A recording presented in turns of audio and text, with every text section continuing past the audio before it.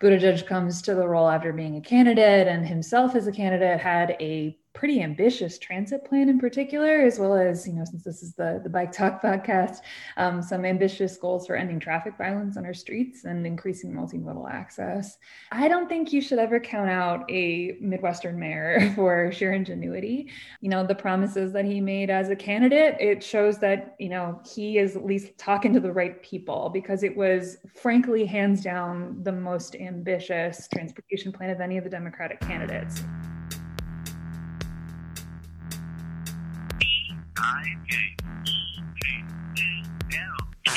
Here is Kia Wilson. Hi, Kia. Hi, how are you guys doing tonight? All right, so Kia, you wrote an article. I wanted to talk about Pete Buttigieg and what it means that he's the new Secretary of Transportation of the United States of America. You wrote this article on Streets Blog. What will Mayor Pete mean for the U.S. Department of Transportation? Well, first of all, hi and welcome. And thanks for having me. Nice to see you. Thanks for agreeing to come on late, short notice. Done. This is Kia Wilson. She writes for Streets Blog, New York City. Although you don't live in New York City. I guess that's normal. Yeah, I actually write for Streets Blog USA, but New York copied over that particular piece because they thought it would resonate with their audience. So yeah, why? Why does it resonate for New York City? Well, I think the choice of Buttigieg for DOT is going to have ramifications for every single city in the country, and in particular for transit-rich places like New York. But I'm not based in New York, as you mentioned. I'm actually based in St. Louis, Missouri, and Pete Buttigieg obviously comes from South Bend, Indiana, and has a little bit of a Midwestern perspective himself, and it'll be really interesting to see what he does in that role. Well, that's one of the things. There's a quote in your article about that. It says that his appointment means that leaders from slow-growing, older industrial metros would set transportation policy, and that perspective has been sorely missing from federal decision-making for a long time. Although that was not you who said that, but I have other quotes from you. What is that perspective? Yeah, well, I mean, it's my perspective in part. So I grew up in Cleveland, Ohio. I'm in St. Louis. My mom actually lives about 30 miles outside of South Bend. So I know the context that Buttigieg is coming from well. And I think that, transit poor and just straight up poor metros are where the majority of Americans live. It is certainly a perspective that is underrepresented in federal transit making decisions. And I think it'll be really interesting to see what Buttigieg brings to that role. He, I detail this a little bit in my article, but Buttigieg comes to the role after being a candidate, and himself as a candidate had a pretty ambitious transit plan in particular, as well as, since this is the Bike Talk podcast, some ambitious goals for ending traffic violence on our streets and increasing multimodal access. And I think that comes, I can only assume from growing up a lot like I did in a place where you really crave the freedom that comes with increased mobility options, because we live in car dependent places where it's really challenged to get around anyway, or any way besides on four wheels. So it'll be interesting to see what he actually does when he's in office. I can only speculate about that. And so how did he have the chance to really get a lot of, I mean, he doesn't have a ton of experience, right? Or because how much goes on in a small, I mean, I don't know if that's the right way to put it, but one thing you said is that there was a lot of debate about, whether it was a good thing or not. So it seems like the consensus on bike Twitter is it is a good thing, but he doesn't have experience. That's definitely been the question about Buttigieg that I've seen lobbied around, which is that, there were a lot of people specifically on the transition team for transportation who folks really hoped would get this role. We're talking about Sarah Feinberg at the New York MTA. We're talking about Polly Trottenberg out of New York City. Eric Garcetti in LA, of course, is someone who, as mayor, has supervised a lot of pretty major projects that have gotten a lot of press. And I think it was on a lot of people's wish list that we would see someone in the secretary role who came with that wealth of experience. That said, I don't think you should ever count out a Midwestern mayor for sheer ingenuity. I think that Buttigieg, what's interesting about him to me is that what he lacks in experience, he makes up for in enthusiasm, I would probably say. He, in his plan, wanted to increase funding for the Federal Transit Administration by 13 times. He wanted to go from, I think, 11 billion to 150 billion. His experience is much more along the lines of the kind of humble investments that I think us in the bike and walk world really want to see. He invested a whole lot into the downtown in South Bend towards improving walkability, bikeability, and multimodal access. What he couldn't do in transit was probably because, frankly, of the Indiana state government, which is notoriously transit hostile. And the secretary role is often in the position of making a value proposition to Congress and liaisoning with those groups more than doing the nitty gritty. I think what's going to be really interesting is to see who becomes his deputy secretaries, who gets on his staff, who's going to actually be doing the nitty gritty of selecting recipients of those discretionary grants that are so crucial. And I personally am cautiously optimistic that his lack of experience is a signal that he's a blank slate and will not be as controlled as, for instance, Elaine Chao, the sitting secretary, by highway interests, by the thinking of state DOTs, which tend to favor highway spending above pretty much everything else.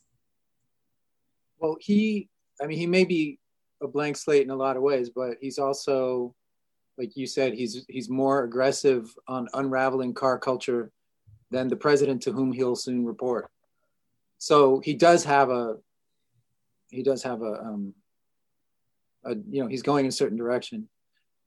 And he had a great quote about subsidizing cars. He says something like, why are you worried about subsidizing transit? When we've been subsidizing cars, or do you remember that quote that he said?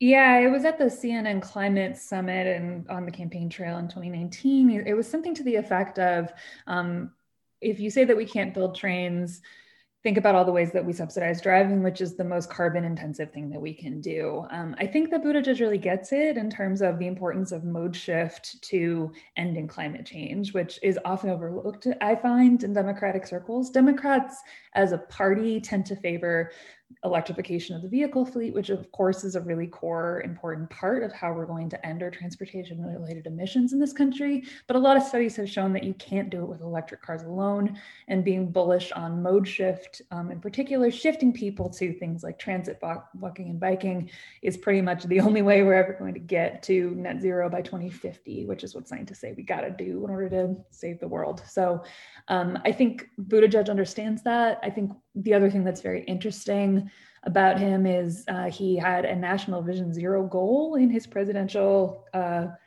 energy plan that he released when he was on the campaign trail, which I think is unusual to see Democrats talking about the traffic violence impacts of car dependence rather than just the emissions impacts of car dependence. It's very rare. I have no idea if he's going to actually deliver on that promise, since he's not the president. He's not the one ultimately setting the big picture agenda, but he clearly is a candidate who understands that traffic violence is a preventable phenomenon and can, with robust policy and investment, be ended in this country as it has in other countries. I guess I'm wondering how he got this understanding of traffic violence in South Bend. I don't even know what South Bend is. So yeah, I know a little bit about South Bend, and I will say I know a lot more about just small Midwestern towns. I want to say, first of all, us in the Midwest, we leave sometimes. Buttigieg has lived abroad. He was a Rhodes Scholar. He lived in Chicago, which again is in the Midwest. South Bend as a metropolis, it has a population of about 100,000. A lot of those are students. It's home to Notre Dame. They have, I think, 18 bus lines. They're very small, and not an Amtrak line, but a commuter rail line that goes from Chicago called the South Shore Line. He has been pushed really hard as mayor to try to get that into the downtown. It did not succeed. It's pretty hard to build transit in the Midwest. I'm a major transit advocate who writes about transit every day, and I very rarely ride the bus or the train in my particular city because it doesn't serve my needs. And I think that's where a lot of mid-size and small Midwesterners are kind of at. That doesn't mean we aren't big nerds for it. It doesn't mean we aren't constantly pushing and lobbying for policies that will make those things more accessible to more places. I am actually pretty excited about the idea of a small town mayor who has the ability and perspective to say, what's it going to take to level up a city with 18, 16 bus lines into a place with perhaps a small regional rail system, perhaps with bus rapid transit, perhaps with a few more mode options that are going to get people out of private vehicles a little bit more. One of the programs that was pretty controversial for Pete was he connected a lot of people with ride hailing services because he recognized that he didn't have the money in his budget to get them on transit lines because he couldn't provide frequent bus service. And that did connect people with some jobs. And I'm actually pretty agnostic about those sorts of solutions at a South Bend kind of a scale. So I think he is someone who thinks a little bit outside of the box to the real challenges of what it's going to take to get people where they need to go without having to personally own a vehicle, which in a lot of small cities is kind of the next step that you can take. So where he learned about it, I don't know, but the guy he went to Harvard. He's lived in Cambridge. I feel like I'm sounding like a Buttigieg show right now. I'm sure that there are things that he has a lot to learn about when it comes to grant making and the nitty gritty of this stuff. But a lot of the folks that I talked to who wanted to speak off the record about the transition said that that's the kind of stuff that really deputies are for. He really needs to be able to make the sales pitch to Congress that vehicle electrification isn't the only thing that we should do, and that we don't need to just trade electric car dependence for our traditional gas-powered car dependence. There are more choices available to us. We just did a show on that, on how there was sometimes I just try to, when I see something on Twitter that people are arguing about, I want to talk about it here. And people were talking about electric vehicles not, being held up as a solution was not adequate. And other people were saying, well, how can you say that? We need electric vehicles. So a lot of people don't understand that the fine points there about just car dependence and electric vehicles not being a solution to that. But I guess Pete does. Hopefully, yeah. I mean, he's going to play an important role in the electric vehicle rollout for sure. So will Biden's energy secretary, Jennifer Granholm, who's the former governor of Michigan and definitely speaks automaker. So it will be interesting to see what they center. I'm not anti-electric car. I don't think anyone that I know at Streetsblog is anti-electric car. I don't think our reporting is anti-electric car, but I'm also sensitive to why people who hear doubts about why we should decenter electric cars in our climate strategy get a little bit uptight, because there have been such aggressive and relentless attacks from the right on fuel emission standards, even on gas-powered cars, much less getting to net zero. They're a critical part of how we're going to and climate change. They just aren't everything. And I think scientists have known that for a while. More and more studies are proving that the challenges, not just of mass adoption, cash for clunkers, all those good things, but of actually outfitting the grid is going to be really, really challenging. It's certainly not going to be done during Biden's time in office. And there are a lot of things we could do right now to cut emissions right now. And it has to do with getting people onto other modes. On the show, some people were saying we need to reduce driving by 25% if it's this year, but if we wait another year, it's like 30%, and then if you wait another year, it's 40%. But like the amount you have to reduce driving goes up every year that you wait to get there. Is that, yeah. Well, what else is going on? I'm looking at a map right now. This is Don. How you doing? I got to the show late. I'm looking at a map right now of South Bend, and it has that typical, or the satellite view, and it has that typical downtown blown out, like parking lot crater look of a lot of cities. But I'm guessing that South Bend was probably an old stop on the railroad on the way to Chicago from the East Coast. So that's interesting. I mean, based on where I see it on the map here, I've never actually looked at it before. Yeah, it's going to be interesting to see. Looking at South Bend strip malls on Google Street View all of a sudden. It's pretty funny. Pretty gross places to eat there, but there are some really lovely people. I've spent a lot of time in South Bend, and I really enjoy it. Okay. All right. Isn't South Bend basically IU land? It's like, students and student-related businesses and stuff that cater to them. Yeah, so IU is in Bloomington, but it's Notre Dame land for sure. Notre Dame. Wrong school. No worries, you're close. Big football schools, all that good stuff. Yeah, it's a university town, and it's very much centered around that. It does have a core downtown that's very small in scale for sure, but it's a pretty typical, I think, what they call a second-tier Midwestern city. 100,000 people on a good day. A lot of them are students. A lot of them are around that university ecosystem. But I find that a lot of those university towns are really the ones making the most out of really, really small budgets to improve walking and biking because they recognize that it's the highest return on investment. So well, if you're a student too, you're not coming in with a car for the 4 years you're there. So you're walking, you're taking the bus, so that would be perfect for walking, biking, busing, transit. But why so much parking then? Well, I'm just looking at the downtown area by the river, by the Joseph River and Jefferson Boulevard, kind of around that area. It's massive amounts of parking. It's sort of like this disease that's happened in a lot of cities around the country where old buildings are leveled and then they just make it into a parking lot for like an adjacent like office building because of zoning laws and so forth. So it looks like it has that problem and it could benefit in the future from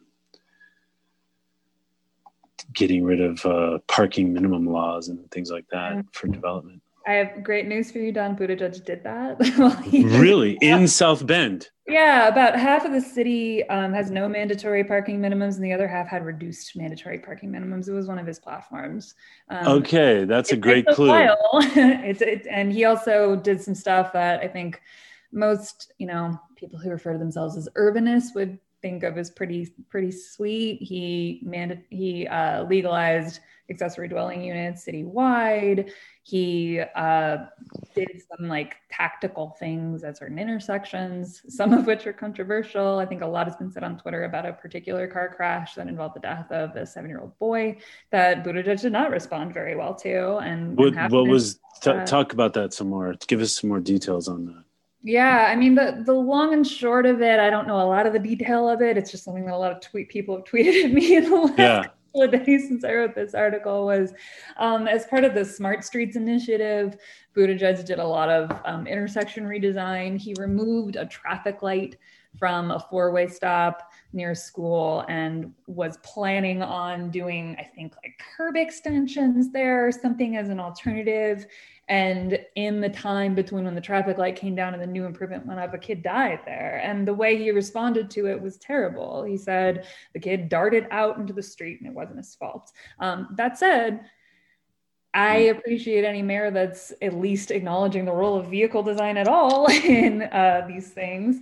I think that individual decisions and individual talking points from a certain mayor aren't necessarily indicative of someone's entire policy platform.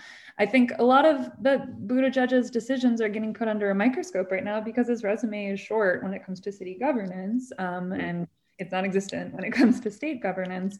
But the thing I keep coming back to are the promises that he made as a candidate. It shows that, he is at least talking to the right people, because it was frankly hands down the most ambitious transportation plan of any of the Democratic candidates. He wasn't my choice for that role for president because of his other platforms, frankly. But when it came to transportation, it was pretty solid. Okay, that's promising. We'll keep a positive outlook for that one based on what we hear so far. When are you going to write for Streets Blog, Don? I write every so often for Streets Blog. I do Streets Blog LA. I have like maybe 10 articles up there over the years. We take guest submissions, so hit me up.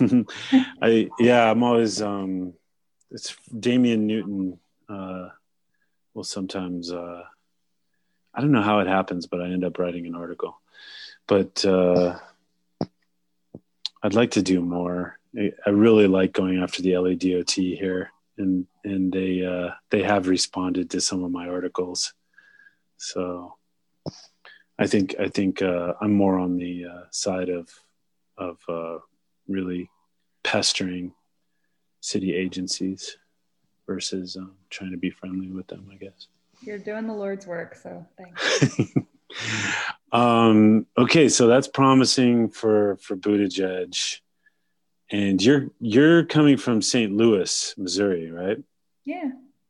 So now that's known as a train town. What do you think the prospects are in terms of, Biden and Amtrak? Do you think he's going to bring some money to Amtrak? Is because he's been boosting for them forever, right? Yeah, I mean, very famously, Biden's nickname is Amtrak Joe. He rode the train to Washington for many, many years. And I think another thing that gets overlooked in Biden's story is that he's actually going to be the first traffic violence widow who's ever going to hold Oval Office. He lost his first wife and his baby daughter to a car crash the day before he was elected. He was inaugurated to state office in Delaware. I wrote an article about that examines some ways that I think he, has internalized that and made it a part of his mission to end traffic violence. And in some ways he hasn't, and I wish he had pushed further. Today's actually the anniversary of his wife and daughter's death, so it's on my mind. Wow. Okay. As we record this. In terms of like what Joe's going to be able to put forward, that's the $1 million question, or the multi-trillion-dollar question. It's a little bit more accurate. It all comes down to, we've had a really hard time passing infrastructure bills in this country for a really long time. Trump did not do it. The FAST Act is our current surface transportation bill, which includes very limited funding for biking, walking, transit, and particularly Amtrak. That is on a 1-year extension. So basically the clock starts ticking as soon as Biden gets inaugurated and the new Congress gets inaugurated to pass a new one. We had a promising infrastructure bill in the INVEST Act earlier this year. It was DOA in the Senate because of Republicans. And we had another bill that was it was an infrastructure bill that Mitch McConnell pretty famously called a Green New Deal dressed up as an infrastructure bill that also died. I think a lot hinges on Georgia. To say what Joe Biden's going to do is going to depend on what the Republicans are going to stonewall. Right. Is what it all comes down to. I'm optimistic that it's really a pet issue of his. It's a passion of his. It was of Obama as well, and he didn't do it, so we'll find out. But I think that the intention is there. It's just whatever's going to shake out between all the levers of power. Do you get the feeling that Republican opposition comes because it's just they don't want to spend money, or is it that they see the policy and they're like, okay, this is too pro transportation. We need more car centric, because it seems like the mood of the country is to kind of get away from car centric design, at least in cities and so forth. And why are Republicans so reticent to spend money on infrastructure? Well, Republicans aren't reticent to spend money on infrastructure. They're reticent to spend money on any infrastructure but highways. I mean, there have been some really interesting studies about, I'm blanking on the guy's name, but there's a guy who wrote a really great book, and Greg Schill republished it a couple of perspectives from it on his Twitter that I really thought were thoughtful, about how Republicans almost unilaterally support infrastructure spending when it comes to laying asphalt for cars, because they tend to represent rural communities where robust rail investment, robust bus investment, biking and walking doesn't make as much sense economically and in terms of a use perspective. So the reason why we've stalled on passing infrastructure in this country for so long is because Republicans don't see the cost benefit of having trains that their particular communities would not benefit from. That said, I think that that's not unilaterally true. I mean, I live in a red state with 2 red senators that has, the Kansas City rail line just got, on the other side of Missouri, just got a pretty hefty banging FTA grant today to finish our streetcar line. I think there are a lot of examples of where rural transit makes a lot of sense. And it's just sort of the optics of how are you going to get as much as you can for your particular state and what investment makes the most sense for your population. So that's why a lot of the conversation about not just like transit investment, but also land use and urbanization within these communities makes a whole lot of sense. Another policy proposition that doesn't get talked about as much, but that I would really love to see happen would be like a federal, what's it called? Like the East Coast Greenway, a federal Greenway Act. So it would be really exciting and could possibly drum up some support from some of those red rural states. But because we have a representative democracy with rural states that hold equal voting power, you guys in California have less representation in Senate per capita. They have more voting power. They get per individual, right?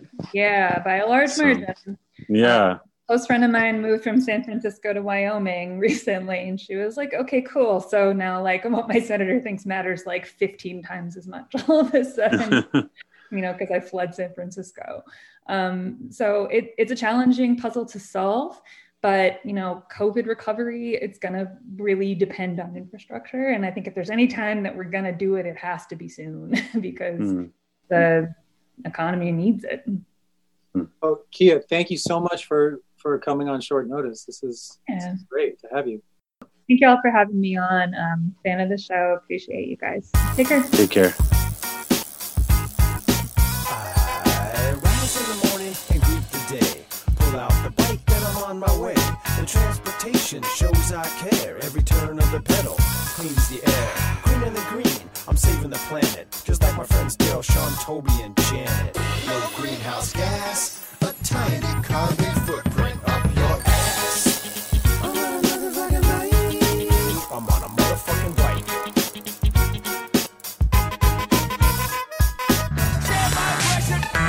Thanks for listening to this episode of Bike Talk. If you want to hear more, go to kpfk.org, navigate to programs, and choose Bike Talk. On the Bike Talk page, click on the archives link to play or download shows posted in the last 4 months. Go to biketalk.com and copy or click on the RSS link to subscribe. Our Twitter handle is BikeTalkPFK. On Facebook, we are Bike Talk. You can become friends and join our group.